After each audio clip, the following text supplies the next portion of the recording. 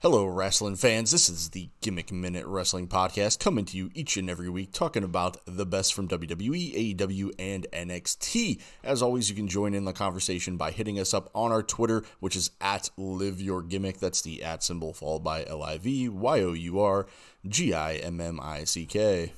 MOUSC. And there he is. Of course, you got me. My name is Jason. I am the host of the show, and I have my two co-hosts with me tonight. We got both Michael and Kevin. Guys, thanks for joining me. Glad you could both make it. How are you guys doing? Good. I'm glad you texted. I'm glad Yeah. you texted me because I didn't think we were doing a show because I thought after last week Backlash is on, we probably won't do one. And No, I said we were going to record it after, and then you said, that's funny, you think I'll be awake after. So then I was like, all right, well, we'll just record it at normal time then. yeah, Honestly, I was just waiting out the clock to see if anyone mentioned anything. Well, all right, cool. yeah. So WrestleMania Backlash is still going on. It's actually almost over. It's in the main event right now. I actually have it on a separate screen right here. We got Cesaro putting the crossface on Roman at the moment. So we'll see how that one ends up turning out. There has been some different, really there, to my knowledge, no title changes. Although I didn't actually see the end of the Mysterio Rude match. Oh, okay. So the Mysterios won the tag team championship. So that was the only title change so far tonight. We had Bianca retain in what looked like a pretty good match from what I watched. Rhea Ripley actually retained. Charlotte did her moonsault off the top, and she did everything that she could in that match. And that match actually seemed like it was pretty good. And then Miz and Damian Priest had a really weird zombie lumberjack match. mm-hmm. Where Like there was people dressed up as zombies just lurking around outside. It was the relaunch of ECW. Yeah. Corey Graves, Jason, I'm talking off the air. Corey Graves had the line of the night. Mike, he's like, all the zombies came out as the lumberjacks. He's like, no, this is not the relaunch of ECW. This is a lumberjack. These are the lumberjacks for the lumberjack match. So, Alrighty then. Yeah. but that was the only good thing about that match. So, Kind of interesting. I get it. I'm pretty sure. Well, no, I'm pretty sure. The way it ended, I'm guessing the Miz is dead. Or he's a Really? zombie now. Because Oh, wow. he was laying in the ring and they just all came on top of him and started eating him. Yeah, I That's what it did. looked I like? did see a picture of that, and a lot of people. So this is actually kind of how I remembered that the show was on, because I opened up my Twitter and saw about 30 people immediately saying that they're turning the show off, that this is horrible, and blah blah blah blah blah. So apparently they set the wrestling business back 30 years, like they claimed AEW did. Oh. Well, I mean, it makes sense because 30 years ago would have been what? It would have been beginning of the 90s, end of the 80s. So that's around the time when they did the campy bullshit, so zombies would fit in. That's true. Good point. Yeah. Yep. So The Bash and Booger days. One crazy thing that happened during the tag match, and so I guess the Dirty Dogs took Dominic out before the match, so Ray was out there by himself for a period of time. Dominic ended up limping out, but during this time that he was out by himself, there was one spot. So you know how Ray does that slide on his belly out of the ring. Mm-hmm. So Rude had him and slid him out to Dolph, who super kicked him on the way out. That was fucking badass. Wow. Just absolutely brutal. They had a couple of different they had a couple of different tag moves that were just double team moves that were just pretty brutal on Ray. So that was I thought that was actually going to be the end of it. But yeah, I was kind of surprised that it wasn't. So but then then Lashley retained his title, so good on Bobby Lashley. I think we all pretty much predicted that. Or no, we didn't, did we? Who else? No, I predicted that. Oh, I'm think- shaking my head at what I'm watching. So Oh yeah, Roman. Roman must pose. Yep, Roman choked out Cesaro. Were any of us really shocked? on that No, one? No, it was a good I'm just match. kinda It looked like a really good match though. yeah, I think it's another solidification because both Usos were not out. He told Jay to stay in the back, Yeah, so kind of solidifying I did this on my own. So which is good, another part of the storyline, yeah. So Man, Cesaro with his selling on that too. That was really I good. get it now. So the zombie thing is a cross promotion with Army of the Dead that's coming out on Netflix. Yeah. That makes Yeah. more sense now. Yeah. Yes. I mean, and AEW fans can complain if they want to, but then remember the cross promotion they did with Kong and Godzilla, where they had a Kong Yeah. versus Godzilla match. Yeah, you can't really complain that much when you're doing that stuff. And speaking of which, At least this is effort. They at least did zombies. That was literally just a fucking big dude versus a dude that dresses like a dinosaur. Fuck you. Yeah, exactly. I mean, that was some bullshit. So Speaking of AEW, real quick, like the whole thing, everybody's talked about the Jericho spot. Did he actually dislocate his elbow on that? he dislocated. He hurt his elbow in the match. It wasn't on that fall because I listened to his podcast and he actually. Oh, okay. His podcast was literally him. His latest episode talking about that blood and guts match and basically dissecting it and talking about like what led into it, how it became a thing. Honestly, it was really just like 45 minutes of Jericho putting himself over in this and like having this match and putting over AEW. It was hard to listen to at some points, but there was a little nuggets of good information throughout the whole thing, right? So, Jericho said that, the spot he didn't want to do that spot. He is not a spot junkie guy.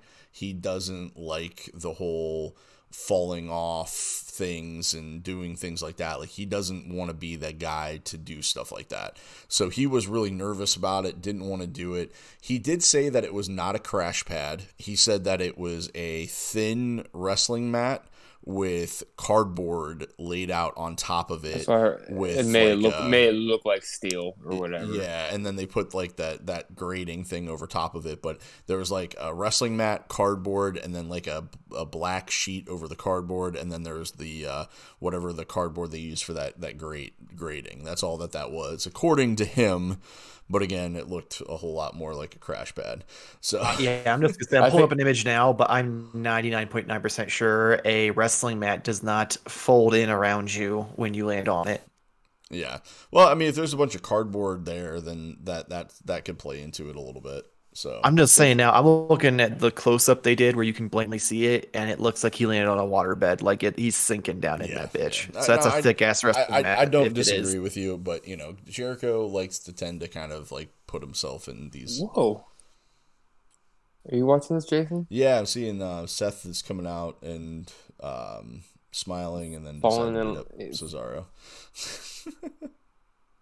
Huh. So is he acknowledging Roman now? Is he a part of the family? Or is he just going after Cesaro? He could only do it if he puts on a terrible Samoan accent, just like Dude, you Nigerian boy. You got to see this suit that he's wearing. Oh my god, that suit is amazing. It's a white suit, but then it looks like somebody dumped a paint can on like the top. Yeah, like of it. multiple paint colors all over. It's just like stained. It's great. Crazy. What the hell just happened? Pat McAfee over there. Oh, dude, Pat McAfee. Shout out to him. Done a great job. What the fuck was that? Yeah, that glitch. Yeah, that was weird. That was weird. I'm sure. Even it seemed to me like the guy that calls Raw. I don't even know his name, but he seemed like a little toned down tonight. Yeah, Adnan Varnt, yeah. He's done an alright job, but honestly, Raw would be fine with just Byron and Corey. They play off of each other so well that they don't need a third person on that. Byron is a good enough play-by-play guy, and I would like Tom Phillips and Corey better, but but Byron and Graves would be fine. And honestly, I think that's what I noticed about it tonight was that like he was toned down because it sounded like Corey was like, well, almost even Byron was kind of like head announcer, more steering the ship. Yeah, that's probably a good thing. Jesus. I mean, that suit is I kind of dig it. Yeah. Yeah. Oh. This was this is. Oh Jesus Christ! I'm seeing on the Twitter exactly what you're probably talking about with the chair. Yeah. Yes. Fucking Christ! I've never seen that before. Oh, Curbs. Ooh. That was pretty violent. That was pretty violent. So that's Cesaro's way of like you're no longer in the title picture. You got your one chance. Yep. And you're done. Yeah. Now you got to deal with Seth again. All right. So Seth Kind of a must sub- pose, apparently. He's the one who Yeah. owns the pay-per-view on top I there. gotta say, so, it was kind of a subpar show. yeah. What? Who would have guessed? WrestleMania Backlash. All right, this has probably been riveting podcasting for anybody listening today. So hopefully you enjoyed Backlash, or Yeah. at least somewhat. But That was a little impromptu watch along. yeah, impromptu watch along for WrestleMania Backlash. Stupid Yeah, name. I looked up the Miz stuff too, and I'm still very confused. Yeah. I also saw Johnny Drip Drip got fucking eaten alive too Oh god. outside the ring. Somebody said like the only thing that would have made that match better is if they would have came back with a graphic saying like "Rest in peace." Or they came back and they did the in memory. Or like Yeah, the Resident Evil "You're Dead" just across the screen. That'd be great. Yes. All right. I completely lost track of what we were even talking about before going into that. So we can go ahead and just go on with the rest of the show. So we've already kind of talked about what happened during Backlash. We really don't need to, I guess, revisit that. It seems like the internet hated that pay-per-view, and it, all in all didn't seem all that great to me either. But a couple of different things that happened over the last week. So A&E continued their bio series. Did you guys get a chance to catch the Booker T bio? No. I did. You did? Yes. Okay. Probably my favorite one so far. Yeah, the Booker T one was really good. So for all the people that criticized the Macho Man one, they really bounced back with this Booker T one. I'm excited to watch the Shawn Michaels one that aired tonight. Of course, Shawn Michaels is my favorite, so of course I'm going to be excited to watch that. But regardless of the fact, the Booker T one, man, I thought took an interesting dive in his life and his childhood. I had no idea that he had a grown-ass adult son. And apparently that grown-ass adult son is in prison because he really didn't. So Booker had a pretty checkered past, right? So the one thing I found that I guess I kind of learned about, because they talked about a little bit in storyline how he was in jail, right? Because they that was the whole story build up leading into his title match against Triple H at WrestleMania. Which is why people are like, how come nobody mentioned that in the biography, that whole storyline of like how racist that storyline was with Triple H and Booker T. Yeah, and he did. And Booker, to his credit, though, didn't feel like that storyline was racist, though. So I mean, he just felt like it was storytelling. Yeah. Booker is definitely a showman, and he gets the professional wrestling business, which is fantastic. Just the character development that guy had, and some of the They didn't mention the Hulk Hogan, we're coming for you. Well, and how about the racist shit that he dealt with though coming up though? Like when you talk about his how he came up in the business and just the crowds at the Texas Sportatorium that he and his brother had to deal with, and how they turned that crowd in their favor. Like when they came out, these guys were yelling the N-word at him and spitting on him, but then halfway through the match cheering for him, and just how they were able to turn that crowd around and stuff like that. Like they just didn't seem to really, like, they just understood, like, look, people are gonna hate us, but we're gonna do what we can to make them like us, and that was just kind of the mentality they had. But the thing I found interesting was he talked about his his son that he has. So basically, Booker went to jail because he and his buddies robbed what. What's going on? You're glitched like this. Oh, cool. All right. So, whatever. So, I just took a picture. Yep. Booker went to jail because he and his friends kept robbing the Wendy's that he worked at over and over and over again. Like they robbed the same Wendy's probably like 25 times. And while he was in jail, his son that he had when he was 17, Kevin? 16, I think. 16. His son that he had at the age of 16 ended up going into foster care. So when Booker got out, he wanted to get his son out of foster care. I love it. That's actually a better pause face than I've had before. He wanted to get his son out of foster care, but he needed money to do that, so he robbed a drug house.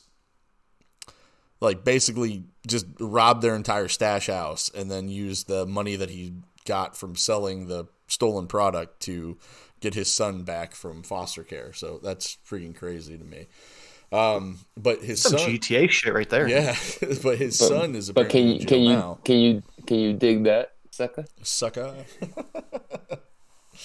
But yeah, I mean, He's back. just Oh damn! I was sitting there in my head going, "Sexy boy, not your boy toy." But yeah, so overall, I thought it was a pretty interesting episode, and just some of the things that you learned about Booker T and kind of what made him tick, and just his approach to the business was a little bit eye opening. And again, you see some of these guys, and you just think, man, like it just doesn't seem like some of these newer generations, like maybe they're not going through the same hardships or the same, have so maybe it's just a similar back or different backgrounds or whatever, but it just doesn't seem like they put in the creativity that some of these guys put into, like Booker T and Roddy Piper and stuff like that, to stand out. It's like, are we ever going to have characters in the business that stand out the way that these guys stood out? And I think that's the one thing that these A&E biographies have really kind of showed. And then when you spin that into the dark side of the ring with Brian Pillman and that whole scenario of that loose cannon character that he came up with. Kevin, what was your take on the Bengals strength and conditioning coach basically saying that he came up with this idea with Brian Pillman? Okay, so if you listen to Conrad is back to his weekly dark side of the podcast. Yeah, I saw that. I haven't got a chance to watch it yet, but he's got him on Jeff Jarrett's channel. I noticed that. Yeah, so I've listened to all of them so far, and the most interesting thing I took from those was their take on this strength and conditioning coach. And they actually spent 5 hours with him. Wow. Because it was like you ask him, all right, so what's your favorite color? And he'd go off talking about what his favorite color was for an hour and a half. Like, for example. So, like, they said he was probably one of the most difficult people they've ever had to interview for this. So, yeah, but his comment on what did he say about Vince McMahon, he's like, what do you do with a whore? You fuck him. Right, yeah. Dude seemed just after listening to them talk about how he really is and everything, that was interesting. So yeah. I thought the most interesting part of that was getting this story from his kid's perspective.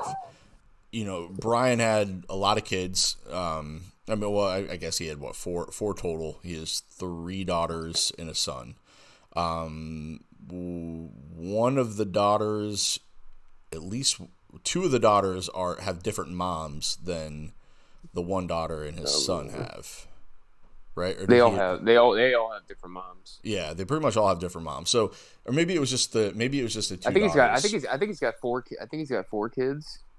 I think 2 were with the one that committed suicide. Yeah. So, and then him and Melanie had Brian together, but Melanie had 2 kids from her previous marriage. Oh, gotcha, and then okay. and one of those kids has died, and then the one, I think her name was Danny, was from just some random woman he just hooked up with. So or something. he has 2 daughters and then Brian Jr.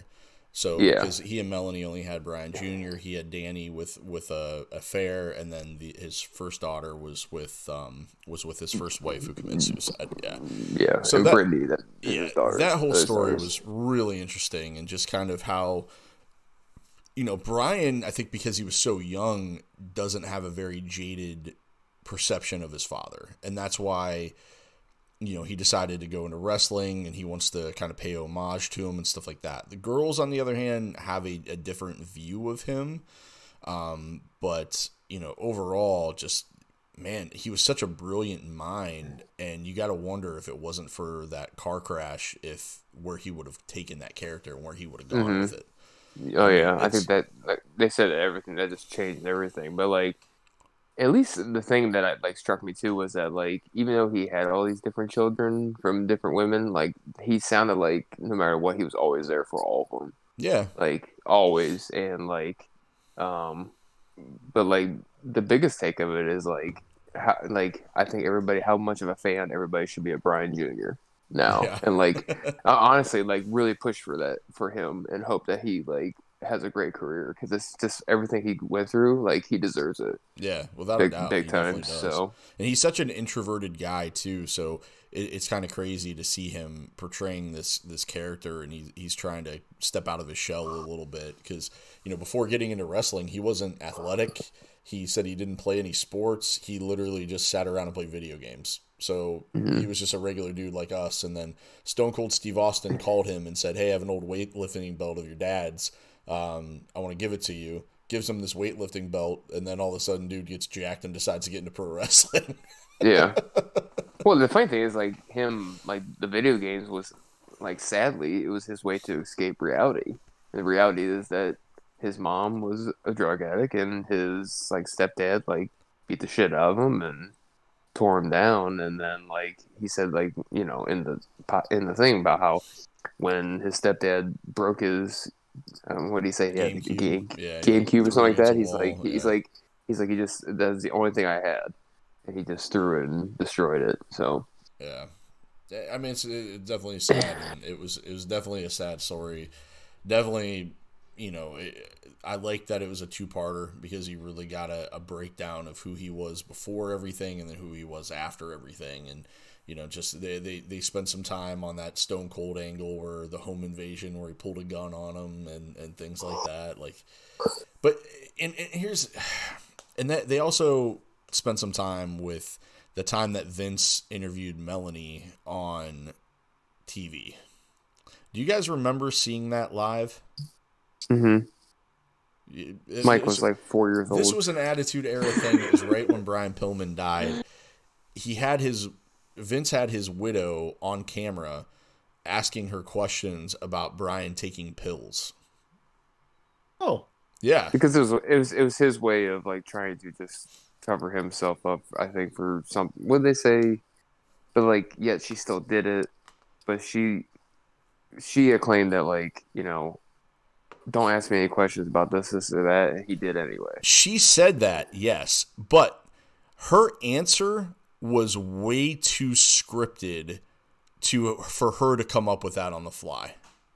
That was the one thing that I took from that. Although, but like her look when she talked about like when he asked that question and she gives this like look to the camera, this disgusted look at the camera. Yeah, that struck me. Like yeah, like yeah. There's and she pointed that sides. out too. Yeah. Like honestly, I don't know. I don't believe either or whatever side of it, but when she did, I never noticed that like look that she gave to the camera when he asked that before, and when she pointed that out, I was like, huh. And I guess kudos to her for being able to come up with an answer like that if she did that on the fly, especially grieving, because it was a pretty solid answer for that question, talking about how athletes deal with pain and things like that, and this is not an uncommon issue, and to the most part she's right. It's not. I mean, it's sad to say that, but that's the way that they doctors prescribe pain meds and how easy it is for them to get their hands on them. And that also came into play in the other dark side of the ring, which was the Nick Gage one.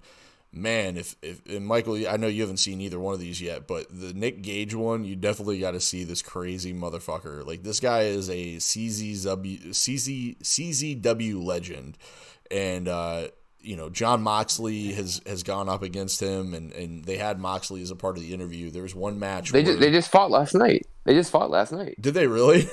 Well, it was because he's a part of it's called Game Changer Wrestling. Yeah, and so Game Changer Wrestling is like they say the last like dying like underground like right.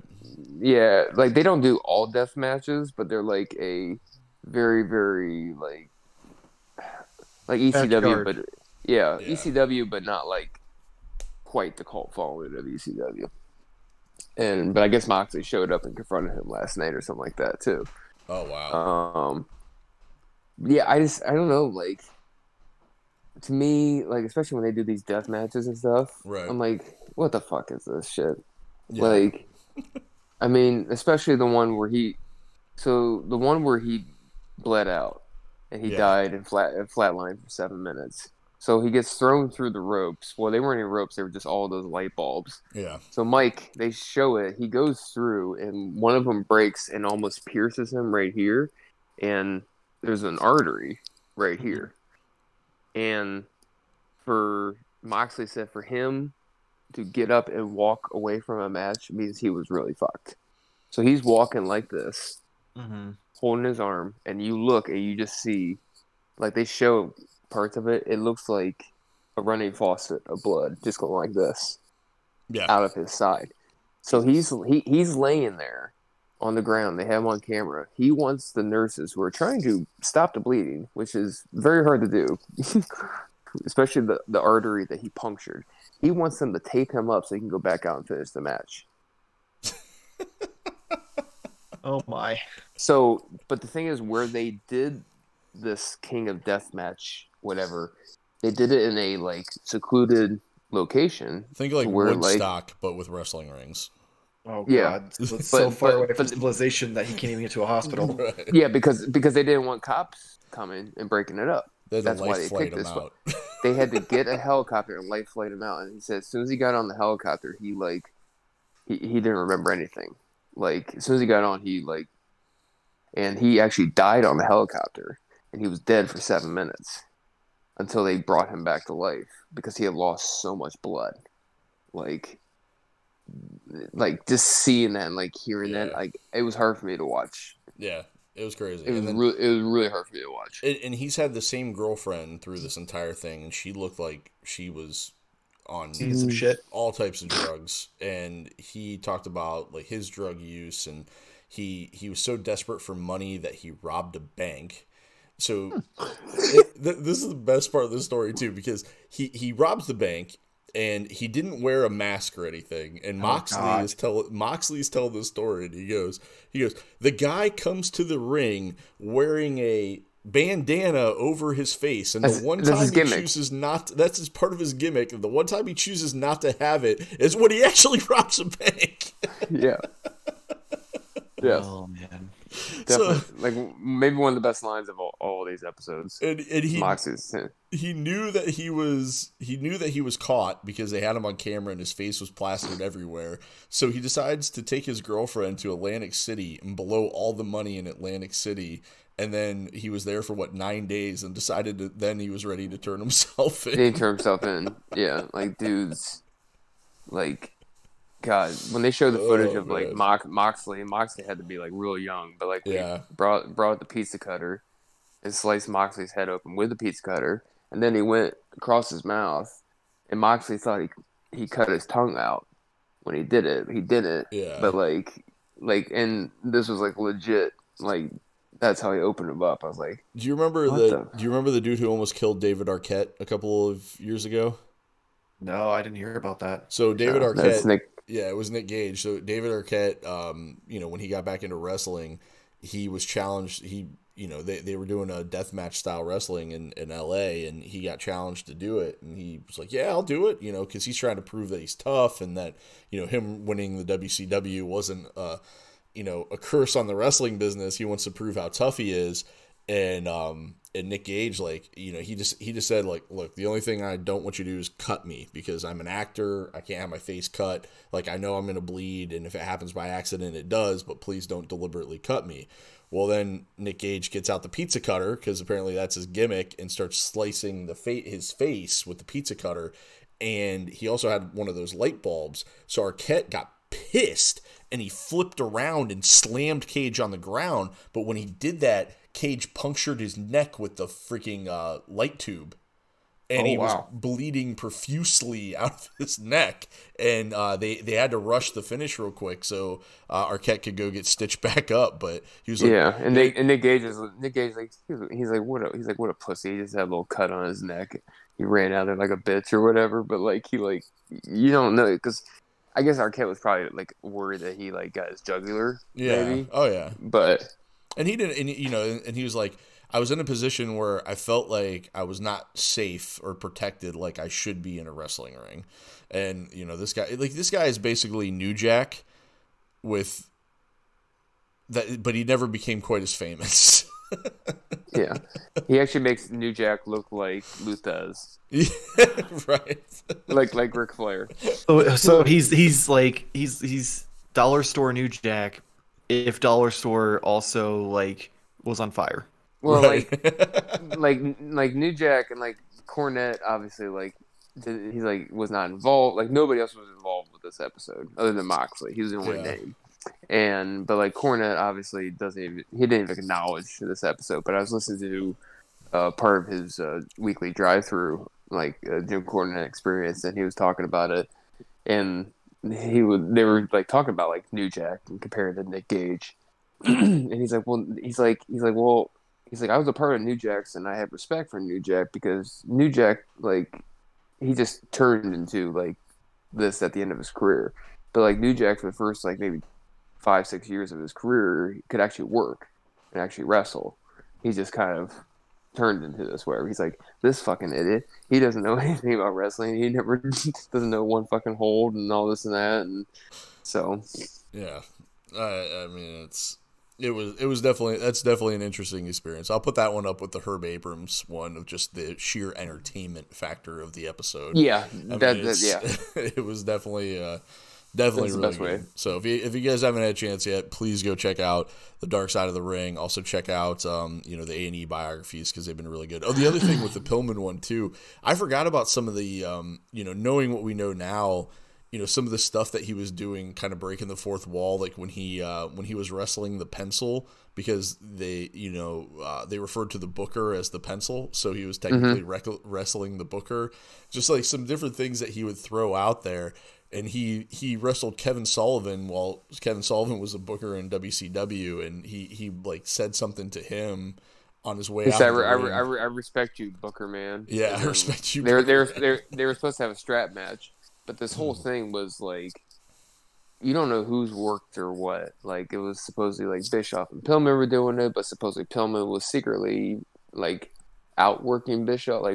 Like him and Bischoff had this plan together. We're gonna do this, but then secretly, like Brian was like, no, he thinks we're working together, but I'm actually working him. So like, and that whole thing with like seeing Vince McMahon at the Nappy convention in LA or in Las Vegas or whatever. I remember Jim Ross telling a story about that, and Jim Ross is there with Vince and everything, and Brian Pillman comes up. He's like, oh god damn, Jesus fucking Christ, it's Vince McMahon. He's MFing this, and he's saying, God damn this, and everything. And, like, Jim Ross is like, here, I see this guy, and, like, I want to hire him. And he's fucking blowing it. He's just saying all this shit to McMahon. But then that's how he got a picture with McMahon at this convention. So, like, and Jim, like, convinced, like, McMahon, like, that it's all work. It's just a character. Yeah. And that's like partly how he got hired. Well, and the funny thing too with that is he, and Mike, if you don't know the backstory, basically Brian Pillman started this character and was so crazy that nobody could tell if it was a work or a shoot. And he went to Eric Bischoff and told him, okay, this is the character that I'm doing. In order for me to like really drive this home, and Eric claims that he was a part of it because he was trying to get Brian more money. They're trying to get the idea was to get Pillman paid. Okay, so Pillman needed to up his stock because he knew he couldn't wrestle forever, and he had a family. He wanted to get paid. So he convinced Eric to give him a release of his contract, and he still appeared on WCW TV. But it would be like run-ins. But he legitimately had a release from Turner Broadcasting because he wanted it to look as real as possible. And then he would even show up on ECW because he didn't have a contract and cut promos on Eric Bischoff about, oh, Eric Bischoff fired me and blah, blah, blah. But then he would also show up on WCW TV. And all the while, he was negotiating with WWE to get a contract. Hey man, you gotta hustle sometimes. Right. And then he ends up pretty much ruining it by getting into this really bad car accident because he fell asleep at the wheel because he took too many pills. Yeah. And Hey, he was just sticking to the name. shattered his ankle, and then basically Had to WWE still signed him, but it wasn't it didn't quite play out I think the way that he wanted it to. But I mean, it's just crazy just how the whole thing worked out. But yeah, definitely get a chance if you get a chance to watch that. Wow, that was weird. Sorry.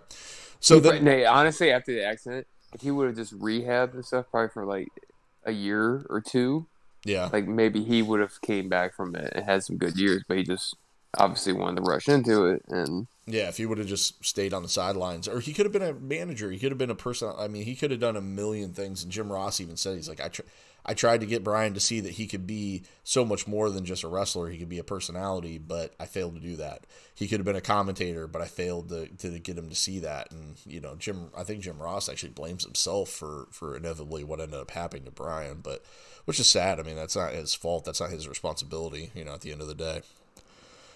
But yeah, so we talked enough about those. We also talked about Backlash and everything that happened there. So I got a few things for or against, just going through and watching some programming this past week. So I want to get your guys' take and opinions on some stuff that happened on Raw, SmackDown, NXT, and of course AEW Dynamite. So we'll kind of go starting with Raw.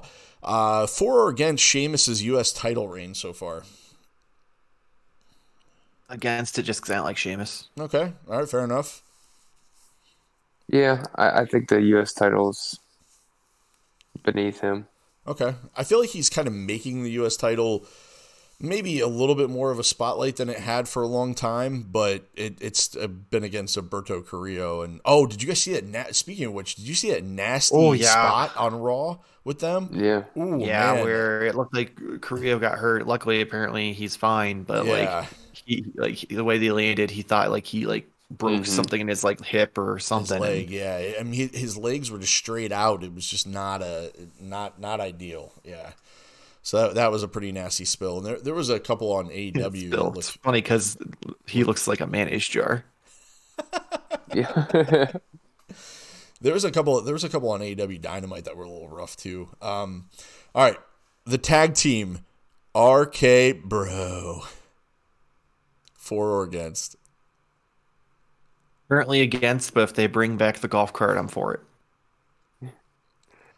I'm for it just because Randy Orton's not being all Mr. Nicey babyface still. Okay. So as of right now, I'm for it.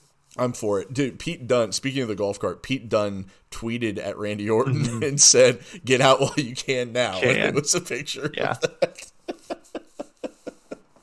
No, but I want a golf cart, but it has to have snakeskin seats. I'm for it just because the dynamic I think has been really funny. I saw an interview with Randy Orton where he said that when he first met Matt Riddle, he expected he saw him in the back of a show, and he was expecting Riddle to come up and be like, "Hey man, I'm Matt Riddle, nice to meet you." And apparently Riddle snubbed him, and Orton was like, "This motherfucker." So well, that's what he tweeted to him not too long ago, something about when I first met you I hate you, but now I respect you, blah blah blah. Oh, P.S.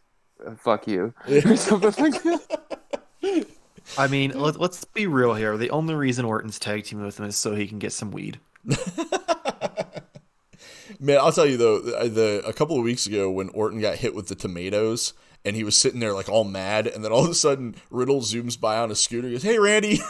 Dude, I pop for that and I laugh my ass off. Hey Randy, just so subtle and just I don't know. The dynamic of the two of them just is it's funny. It's working for me. I'm enjoying. It's basically Riddle just Randy so much Orton more. and his pothead little brother. Yeah, very much. And then when he took out New Day, and then Riddle's like, "How are we supposed to make friends?" Yeah. And it's just Randy Orton, I'm just gonna have some fun right now because I don't have to do whatever. So and his feud with the Fiend kind of just shat the bed because they never planned on how to finish it, and then Bray's going through a bunch of personal shit, so they're like, well, might as well have some fun rather than be stuck with Alexa Bliss cutting promos and making him spit up goo for the next 6 months. Yeah. Well, and what's funny about that is that there was also some reports that refuted that Bray's going through some personal shit, and Bray's been there, and they're just not sure why they're not using him right now. So I don't know. It's kind of weird, but I will say real quick off the note, I'm watching in the background the Most Wanted Treasures this week, and it's with Sergeant Slaughter. yeah. And this guy, so they're after a pair of Iron Cheeks boots, and this guy's Hasbro original figures collection. Holy shit! I just peeked at a lot of them. Like, wow! Like, if you guys watch this, get a chance to watch this episode somehow. Matt Cardona's wet dream.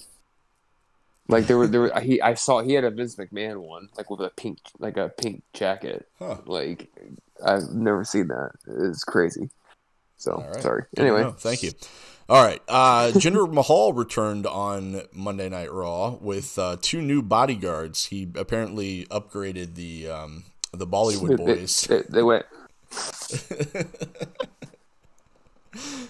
For everyone at home, since this is an audio-only podcast, Kevin is currently blowing into his thumb to and make himself larger, like a cartoon character. Thank you for the play-by-play on that. Yeah. All right, so We got our Twitter clip. Of are we for or against the for or against the Jinder Mahal return with his new bodyguards? Fuck you, Jinder Mahal. I fucking Wow. hate him. Okay. I mean, I have no problem with Jinder Mahal. I feel like it makes more sense for him to have these new bodyguards 'cause when your old bodyguards are literally like the size of one of your legs. I don't think they're really bodyguards at that point. That's But I true. like them better though, honestly. Oh yeah, I like the Bollywood boys way better, but it just didn't make sense. Yeah, they were Like, entertaining. I give them if that, if but- they were a actual faction and they properly wrestled, sure, but for them to be his like valets and be his like his fucking bodyguards just never made sense to me. Yeah. I just don't like it was at the return of Jeff Hardy. I don't like the fact that Jeff Hardy somehow just become this enhancement talent that's not doing anything. No. So what I've been reading online about the Jeff Hardy situation is there's a lot of current talent that they want to push, but they're trying to put them on the back burner until they have fans again. So there's a gotcha. handful of them that are currently kind of getting jobbed out. So when they make a big return in front of fans, it's a bigger deal versus them just being them. Which is also apparently that's when they're planning on, because one of Hardy's only things in his contract that he demanded was to get to use his old music, which they still haven't done, which apparently the plan is to do that once there's fans in attendance again. So Gotcha. it's not that he's become an enhancement talent, it's just they're trying to And that should be not that waste should be him. pretty soon. I would imagine that August. they're going to be doing fan Just the- sessions. They did say August now because AEW started tour like now. So AEW is supposed to start in July, Yeah. and WWE currently the tentative date that has been talked about is August, but there's rumors it may be sooner just because Vince doesn't like anyone beating him to the punch. okay, interesting. All right, so then we move on to NXT. It looks like we're going to be getting Cross versus Balor 2. We for or against that? It was a fucking great match the first time, so why not? All right, cool. Yeah. All right. Yeah, I'm for it. All right. Bobby Fish made his surprising return and helped out Kyle O'Reilly, who was getting beat up by Pete Dunne and Oney Lorcan. They kind of acknowledged each other, like, oh, yeah, I'm back, and it's good to see you, but I'm not going to get in your way. Are you kind of for or against that, or would you rather the two of them being continue to be more of a team? I'm for it, but unfortunately, I think it's just going to lead to that anyway. Because it's kind of to me, it just felt like, Undisputed Era's dead, bros, but we're still good, so I'm not gonna let these guys beat your ass. Which I feel like ultimately is just WWE's way of being like, in 3 months' time, they're gonna be tag team champions again. Yeah, I can agree with that, but my problem with that is Bobby Fish just can't seem to stay healthy long enough to sustain anything, really. I mean, Yeah. the guy's missed more time with injury, I think, since he's been with NXT than he has without. So, Which makes me wonder if that's part of the reason why they broke up the Undisputed Era, was because like there was always one of them that was injured. There was like very rarely a time where all 4 of them were healthy and like good to go. yeah, it could be. All right, and now we got a new faction in NXT called Hit Row. Looks like a rap label faction. It features Isaiah Swerve Scott, a girl that I've literally never seen before, another guy that I've never seen before, and then that dude AJ, who's a part of the Hidden Treasures show, are part of this faction now. Did you guys get a chance to see that at all? I saw pictures of them, but it was mostly people making fun of them. Um, They look legit. I mean, the AJ dude can talk. I will give him that. mhm. Apparently, the dude used to play in the NFL. AJ Francis. I've never really heard much about him. He was like a lineman or something like that in the NFL. Oh, I remember him. He was part of that sports ball team. Yeah, yeah, Yeah, that sports ball yeah, team. He yeah. played. He was kind of a journeyman player in the NFL. He went around a bunch of different teams. I don't know if he ever really latched on anywhere, but guy's big. He's legit. They I've have never white seen him actually in jerseys, the right? ring. Yeah, but only when they were at certain places. When they were other places, they had colored jerseys. Yes. Colored jerseys. All right, so I thought it was kind of an interesting take on, it's a different type of faction. I think it's a little weird that, it comes at a time where you got somebody on AEW that's coming out and rapping. You got the Acclaimed, and then you got Hit Row. So it almost seems like, of course, in the wrestling business, everything's copied. So it almost seems like something's copied, but, it's a faction of 4 people as opposed to just 2. But yeah, I don't know, I thought it was interesting. I kind of like the, Isaiah Swerve Scott and his whole persona demeanor that he's had over time. So I thought this kind of adds a little bit more to his package. And they kind of had like this little throne out there. They say it kind of reminded me a little of like a Death Row knockoff in a way. But it's just me. All right, nobody cares because you guys didn't see I mean, it, well, so. I was sorry, I was looking something up because essentially the only way I'm okay with it is if they bring back Curtis Axel and he has a faction and they redo the Rap is Crap WCW. Oh yes. No, Yeah. I'm good with that. Bring out Barry Windham. Only if Master P comes back to join the hit row. I'm okay with that too. Make him say, All right. Let's see. All right. We'll skip that. Let's go to AEW Dynamite. AEW Dynamite was a lot this week. I mean, a lot. So much was packed into this 2-hour show that they had. It was almost a little overwhelming. They started the show off with Jon Moxley defending his New Japan United States Championship against, who was he up against there, Kev? Yuji Nagata. Yuji Nagata. So Nagata, New Japan legend, guy's been around for everywhere. I think he was actually in the WCW NWO Revenge video games, believe it or not. He honestly, if you want to go look up a awesome, like one of Kurt Angle's best matches ever, him versus Nagata, like for the IWGP title back in like 2007 or something like that. Awesome match. Kurt says it's like one of his best matches of all time. And his match with Mox was a good match. The thing that really took away from me though was Mox came out to the song "Wild Thing" for the first time as an entrance music. But it wasn't like the Rick Vaughn version from the movie Major League, where it was like really kind of like, kind of along the same lines as Mox's normal entrance music, High Energy. It was like the original version, which was like really slow with just the one guitar playing in the background. It was a little jarring. So are you guys for or against Moxley using Wild Thing as an entrance song? Only if he dresses up like Dude Love. I'm for it because I like that song. So. Okay. You like that version of it then? Yeah. You like that song as an entrance music? It's Yeah. just not. I like a lot of songs, but they don't make good entrance music. So they used it in the movie Major League. They used it as an entrance song for when Rick Vaughn came from the dugout to the thing, and the entire crowd was screaming the song, but it was a more amped up, like high energy version of the song. I love that, and it's such a good moment in that movie, and I feel like maybe that's what they were trying to accomplish, but without a large crowd there and people singing along with it, or that more amped up version of it, it just didn't hit the same, and it just seemed awkward. I Well, like to be it honest, better. even if people were there, how many people do you really think, especially in the generation that's watching AEW, are be singing Wild Thing? Yeah, I don't know. Go ahead, Kevin. What were you saying? I mean, I like because I was never a big fan of his AEW theme music. Like honestly, like I love this WWE theme music. Yeah. I wasn't a huge fan of his AEW. It was okay, but So you're good with Wild Thing. All right, cool. Hey, I mean, maybe I'll be cool with it too over time. I was a little jarred when Punk first came out, the Cult of Personality, but then that ended up sticking with him and being amazing for him. So I mean, I guess maybe I just needed to, you know.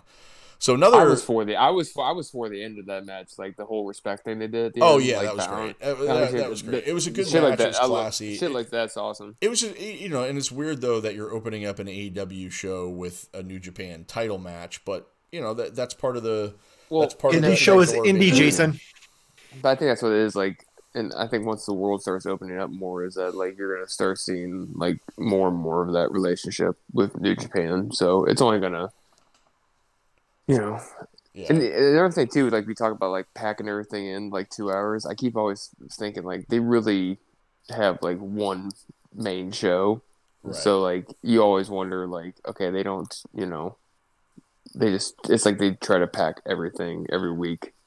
Yes, is it too much sometimes? Yes, but Oh, without a doubt, yeah, it's definitely too much sometimes, and I don't know, it takes a little bit away for it. Now, the ending of the show, we'll talk a little bit about. I didn't have it kind of in there, but I do want to kind of spin around to what happened and how they kind of overcorrected with it. But definitely, the first thing though, for or against Cody's American Dream promo. It's definitely tone deaf. I'll say that. A little bit. Yeah. Yeah. I get where he was trying to go with it. I just don't think he got there the way that he wanted to. Maybe. I just feel like in the world we live in today, the Sergeant Slaughter versus Iron Sheik like ideal doesn't really work. Yeah. yeah, it was a bit. It's like oh, it's been 2 months. Let's get one of these Cody promos. Yeah. Although he's, I mean, he's a lot better than he has ever been ever on promos and stuff in the last few years. But like, I don't need the same promo every 2 months. You know what I mean? It just didn't quite, and I get that he was trying to pick up that American Dream persona for for one night only. I'm going to be the American Dream, Cody Rhodes. Okay, great. You know what I mean? Like if that's the way you want to go with it. But yeah, just the whole promo to get there, talking about Anthony Ogogo, living. Basically, What would have been better is if Arn was in the background with his play sheet, and he told him to do promo 26, promo 26. I mean, come on. Yeah, that would have been better. All right. Oh man. All right. So then another. All right. The bubbly bath, for or against? Against. It's fucking stupid. Mm-hmm. Is Chris Jericho just trying to be Stone Cold Steve Austin? Probably. I mean, he did the Tyson thing. He did the. Now he's doing the beer bash thing. I mean, I feel like he's done a couple other things too. Like, what is the obsession with taking Attitude Era storylines and putting them on AEW television? You guys are both frozen, or you just got nothing to say? Oh, Michael's. I think frozen. Mike Michael's is frozen. Unless he's just amazing at like staying not still. moving. It's creepy because like how he's like it's like he's looking right at you. Yeah, he's It's like staring into my soul right now. I don't know. Yeah, what to do like with oh my this. god, no, he's in back. I could hear you guys the entire time. I'm just sitting there like, well, I can't. Apparently, you can't hear me. It was weird. You were like this. Yeah, you're just. I should have taken a picture of it. You were like staring into our Oh sides. yeah. All right. So Well, what was your that's- take that you're that's- telling nobody? That's AEW's base. Like they're gonna fucking pander to the Attitude Era all they can because that's the only reason people watch AEW is it's all the people who jerk off to the Attitude Era going, man, I wish WWE would go back to the good old days, and they need something to watch. So why not go watch something that's just gonna repeat all that same shit? Yeah. I don't know. It was so freaking weird to me. And it led to we're going to get another Stadium Stampede match. So, basically Blood and Guts was the start of the Pinnacle Inner Circle rivalry, not the finish. So normally a big cage match that finishes the rivalry, but instead we're going to continue on with this. For or against these two in a Stadium Stampede? I mean, I don't know if it's going to be quite as good as the Elite, because I feel like the Elite has more comic relief, or well, they did at the time, more comic Right. relief to pull off. Where I feel like having Jericho and his team be the good guys is gonna maybe hinder it a little bit, but I guess we'll see. Yeah. I'm just curious if they copy themselves and if someone gets ran over with a golf cart again, Yeah. and they one up Kevin Owens and Roman Reigns, and the person goes through the windshield and it tears off the roof. It's I gimmick. was thinking they're gonna recreate the handcuff spot. Oh my god, that'd be funny. They try to handcuff him to the fucking field goal. Yeah. Yeah, and they can't get it undone. That would be great. All right. So, Kevin, what about you? For or against that? I don't know. I'm indifferent on it. Like, I'm not quite for it. I'm probably more against it just because, like, the culmination of this feud should have been blood and guts. You know what I mean? Like, they should have had some other stuff, other matches, singles matches, some tags, whatever, and then lead to a 5-on-5 and, like, blood and guts, like, at a pay-per-view should have been, like, the main event of a pay-per-view. Make people pay for it. No commercial breaks, anything. This epic, let's go on for like 45 minutes to an hour match or whatever and tear the house down. So I guess I can't really say I'm for it. So I think the reason why they didn't do it is the same reason why 90% of the card at Blood and Guts was pre-recorded, and that's because they don't have the setup down like WWE does to be able to tear that like setup up and down quickly enough for a live crowd. Well, and being that they're in Daly's place, they can't just have it in the ceiling and then drop it down and put it together. They have to actually build it right out there on the stage. then why not do like if they're doing a stadium stampede? You know what I mean? Like why not have like the ring set up in the stadium? You know what I mean? Like live, have a crowd over there. Have that crowd. You know what I mean? Like you have a crowd in Daly's place, and then you have like a crowd like for Blood and Guts. I'm curious if they're going to do the stadium. Then you run into with a crowd because the last time they did that they spent like 15 hours shooting that match. So I don't know if they're going to have a crowd there for something like that. That's going to be more probably not. style, I imagine. But see, you would think, but I'm sure there's a way they would have figured out a way to bring a cage down and open. Like WWE did it. They did Hell in a Cell outdoors in Miami. Yeah, but they also did it at this year's WrestleMania with a cage, which was in a baseball field. Yeah. Yeah. Yeah. I don't know. And the whole thing is just WWE has They have that giant structure that's always sitting around with all the lights when they do the outdoors events. And that's what I'm saying. That's where the cage is put. Yeah. You figure if Tony Khan has more, if the Khan family has more money than the McMahons, like I'm sure he could expend to get the rigging. I don't think the Khan family's trying to invest a whole lot of money into this wrestling project right now, though, either. So I think this is kind of Tony Jr.'s side passion, and I don't know if his daddy's necessarily fitting the bill for, he'd rather spend the money on his football team and, soccer team and stuff like that. I 100% agree. I feel like it's one of those things like, okay, you can buy a wrestling company, Tim Tebow, but just one. Tim Tebow's not cheap, man. They need that money for Tim Tebow. Yeah, they're getting killed over that. Oh man. Yeah. So yeah, definitely a little bit different, but I'm cool with the Stadium Stampede. I think that it's a different match concept. I kind of like that because it's not that's theirs, right? No other company in the world has ever done a Stadium Stampede match, right? That's not something that they've stolen from anybody. That is an AEW grown thing. You could say Blood and Guts is too, but that's basically War Games, right? That was a stolen idea. Cody's dad made War Games, so therefore AEW made War Games, right, Jason. Yeah. So transitive properties. So being, I like the fact that Stadium Stampede. I just would have wished it was Dark Order with Hangman Page, like we got our Dark Order with on Cowboy all the Cowboy Dark Order going against. You just want the another faction. horses to be running up and down and shitting on the field. That's all you want. I really do, It's and I cowboy wanted shit. and I wanted John Literally. Silver to come out on a donkey, and it would have been great. It would have been the funniest fucking. I still agree. That would have made me okay with it. So, but anyway, if we were getting a Stadium Stampede match, that would have been my dream one, not Pinnacle and Inner Circle. But, teach your own, I guess. But the thing They is, do one every year, though, so it's not I like know, they're... but that's the problem, though, with them that's the problem with them starting with that Blood and Guts match is now, in wrestling, each match has to get more extreme. So when you start with the most extreme and then, what are they going to end on? Stadium Stampede. Jericho's going to fall off the stadium into a giant balloon. They'll spill over. And the balloon's going to make fart noises as he lands on it, and it slowly deflates. They'll spill over into the Wipeout set, and then you'll have John Cena and Nicole Byers doing commentary on it. That would be great.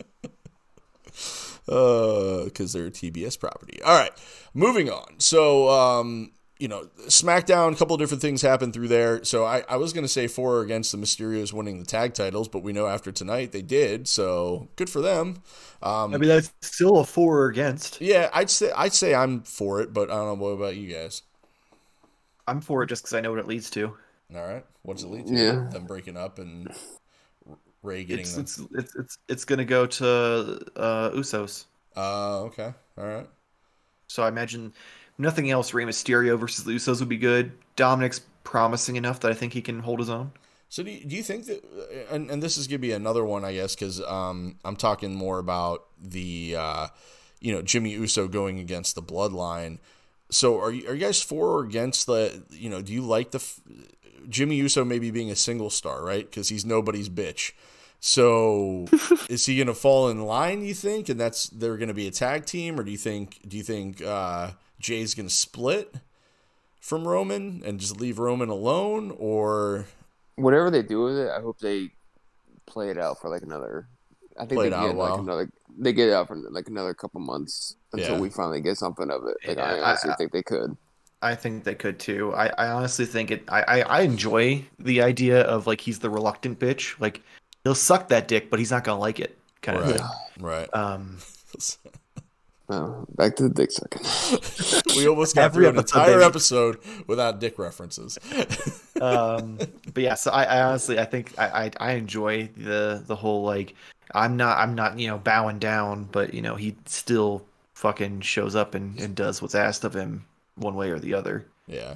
So do you think Jimmy's gonna end up being a single star out of this, or do you think he'll get? Or do you think? I guess I'll take that. So do you think Jimmy's gonna be Roman's next challenger? How about that? Because obviously after tonight, Cesaro is gonna be out of the picture for a while because he's got Seth Rollins to deal with. So, or I don't know, Cesaro might be out of the picture. So maybe we don't really. That's the thing. Is like you don't really know. Cesaro fucked up. So that's the thing. Like I said, you don't really know what challenger. Yeah.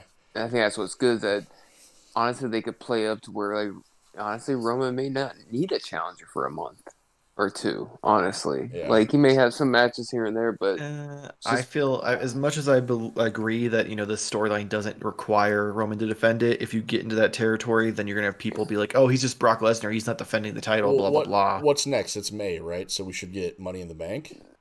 No, June. June they promoted it tonight. Hell in the Cell is moved up to June. Yeah. So when do we get Money in the Bank then? Probably July. July. Well, July, then August. SummerSlam's August. Yeah. That's weird. That I don't. And Jericho said this on his pay-per-view on his podcast, and I actually tend to agree with him here. I don't think Hell in the Cell should be its own pay-per-view. Hell in the Cell needs to be something that you build to, and that's the end-all, be-all for a feud, for a match. But just being its own pay-per-view is just weird. If it's going to be its own pay-per-view, every match should take place inside Hell in the Cell. Agreed. If it's not fantasy booked by me in my 2K universe, then I don't fucking want it. Yeah, like it should be like TNA Lockdown. Like Lockdown used to always, every match was in the Lockdown cage. Yeah, but that kind of loses its luster a little bit too. I think it lost its luster a long time ago. Either way, at least this way, all the matches are entertaining. Well, it used to be like, nobody's been in more Hell in the Cell matches than Triple H. I'm pretty sure Sasha Banks been in more Hell in the Cell matches than Triple H. Not really, but Well, like and that's now Close. and now though, I guess the way they did it last year was good because they had three, and all three of them were different. And the way that all three of them had really good rivalries and feuds that went into it. So I guess if that's the case, I'm okay with it. But like remember when they had like Jericho pointed out when he and Big Show were in a tag match in a Hell in a Cell. Like it just didn't make sense. Like there's no reason for them to be in a Hell in a Cell match for a tag title. No, it doesn't have the like a mystique blood of- feud that leads to it. no, like to me, like the last like great like Hell in a Cell where it was like, okay, this needs to take place inside the Hell in a Cell was when DX faced the McMahons and Big Show. Yeah. You know what I mean? Like because at first, I remember Jason, you and I talked about all the time. But I was like always mad. I'm like, why is Big Show in this match? Like this should be like Big Man's and against DX. Yeah. But then you're like, yeah, but Big Show's like their guy, and honestly, this just would make DX look even stronger if they and when they win, and it did. You know what I mean? So like, it made like after the match took place, it was like, oh yeah, total sense why Big Show if was Big in Show there. wasn't there, who would they have shoved the McMahon's head up? Yeah, yeah, Whose ass would they have shoved that up? So yeah. But like, you know what I mean? Like, just the violence of that. But like, yeah. that was probably one of the last ones where obviously there was a lot of blood allowed, obviously. But like, Michael's dropping the chair on Shane with, the chair wrapped around his neck. Mm-hmm. And then Triple H breaking the fucking sledgehammer over McMahon's back. Yeah, it was violent. Yeah. But like anymore, it's just like you said, yeah. It's just, to me, it's been watered down. I'll say the Usos and New Day had a great. That was Hell in a good, Cell yeah. match. Sasha and Becky, I thought did a really good job as well. There have been some good ones, and even Jay and Roman last year, I thought was a really good Hell in a Cell match. So there's been some good ones, but to your point though, I mean not like that was the last one that was like a blood feud that led to that like made that moment even bigger. So it just made that whole thing like just that whole rivalry come together, which was great. But are we just gonna ignore Triple H versus Taker with Shawn as the? Oh yeah, that one was really good too. You guys are like DX versus the McMahons and Big Show. I'm like, that's the last one that really like had a blood feud in it. Like really? Oh, the end of the era match. Yeah. Yeah. Yeah, he might have us there, Kev. No, I mean that's not like really like. I don't know. I wouldn't call that a blood feud. I would just call that like Shawn Michaels obsessed over the Undertaker like a fucking crazy person for 2 years, then got retired, and his best friend decided to fucking try to get him back or get Undertaker back for what he did to Shawn in the Hell in a Cell with Shawn as the referee. Which, well, that was the second year in a row though they faced each other. Yeah. But I'm just saying that like No, I know what you mean. I'm just saying like it wasn't like it was okay. We had a match at WrestleMania 27. You beat me, and then Taker goes away, and now here he comes back, and I'm gonna try to get you again. To me, like McMahon's DX. I mean, that storyline went on for like a year. You know what I mean? So I understand what you're saying, but what I was saying was kind of like. you're saying it was consistent blood feud, not one that just Yes. was long-term booking. Yes. Gotcha. All right, makes sense. All right, cool. Prolonged. All right, so that's all. Long booking. That's all I have for this episode. You guys have anything else you want to throw in there before we wrap things up? Oh, actually, no. I actually had one more. Shinsuke Nakamura stole King Corbin's crown at the end of SmackDown, or not at the end of SmackDown, but during SmackDown. For it, by King Corbin. So my question would be: is it time for another King of the Ring tournament? Would be for or against another King of the Ring tournament? No. The King of the Ring tournament needs to fucking die. Yes. Because it has no purpose other than it takes someone who usually already sucks and gives them a king gimmick for fucking 12 months or longer. So it just needs to fucking go away. Yeah. Okay. All right. Cool. So Stone Cold Steve Austin sucked. I'm talking about in recent years, because back in the day, usually they gave him a push. They were going to be like next in line for a title shot, but now we get fucking people like King Corbin. Yeah. who thinks they are. Yeah, they turn into a king. 'Cause They fucking wear a crown and a robe and have a scepter and change their music. Like, no. All right. The last person to pull it off was King Booker. King Booker. Yes, King But Booker was the last one to pull it he's off. talented and has charisma and is one Yeah. of the greats of all time. Unlike most of the recent King of the Rings. Yes. All right, so you know what we think about the King of the Ring coming back. I want to know what you think. So tweet us at Live Your Gimmick. Let us know if you think the King of the Ring tournament should come back. All right, that'll do it for this week's episode of the show. Thank you guys for listening. If you subscribe on Apple Podcasts, we greatly appreciate any 5-star reviews you can give us. We also appreciate any feedback, so please comment on how you like the show. I think these guys got way too excited that I was wrapping things up. Make sure you follow us on our Twitter and Instagram at Live Your Gimmick. Michael, you got anything before I wrap it all up? Yeah, make sure to check out Modern Toy Fair on YouTube. That's youtube.com/Modern Toy Fair every week. Me and Jamar on Fridays will go over the weekly toy news, and on Mondays I do action figure reviews. And also follow us on Twitter and Instagram for all sorts of interesting pictures I take of my toys as I play with them like a giant man-child that I am. All right, cool. Kevin, you got anything for us? Yep. Be ready soon for the updated profile pic. It will be happening.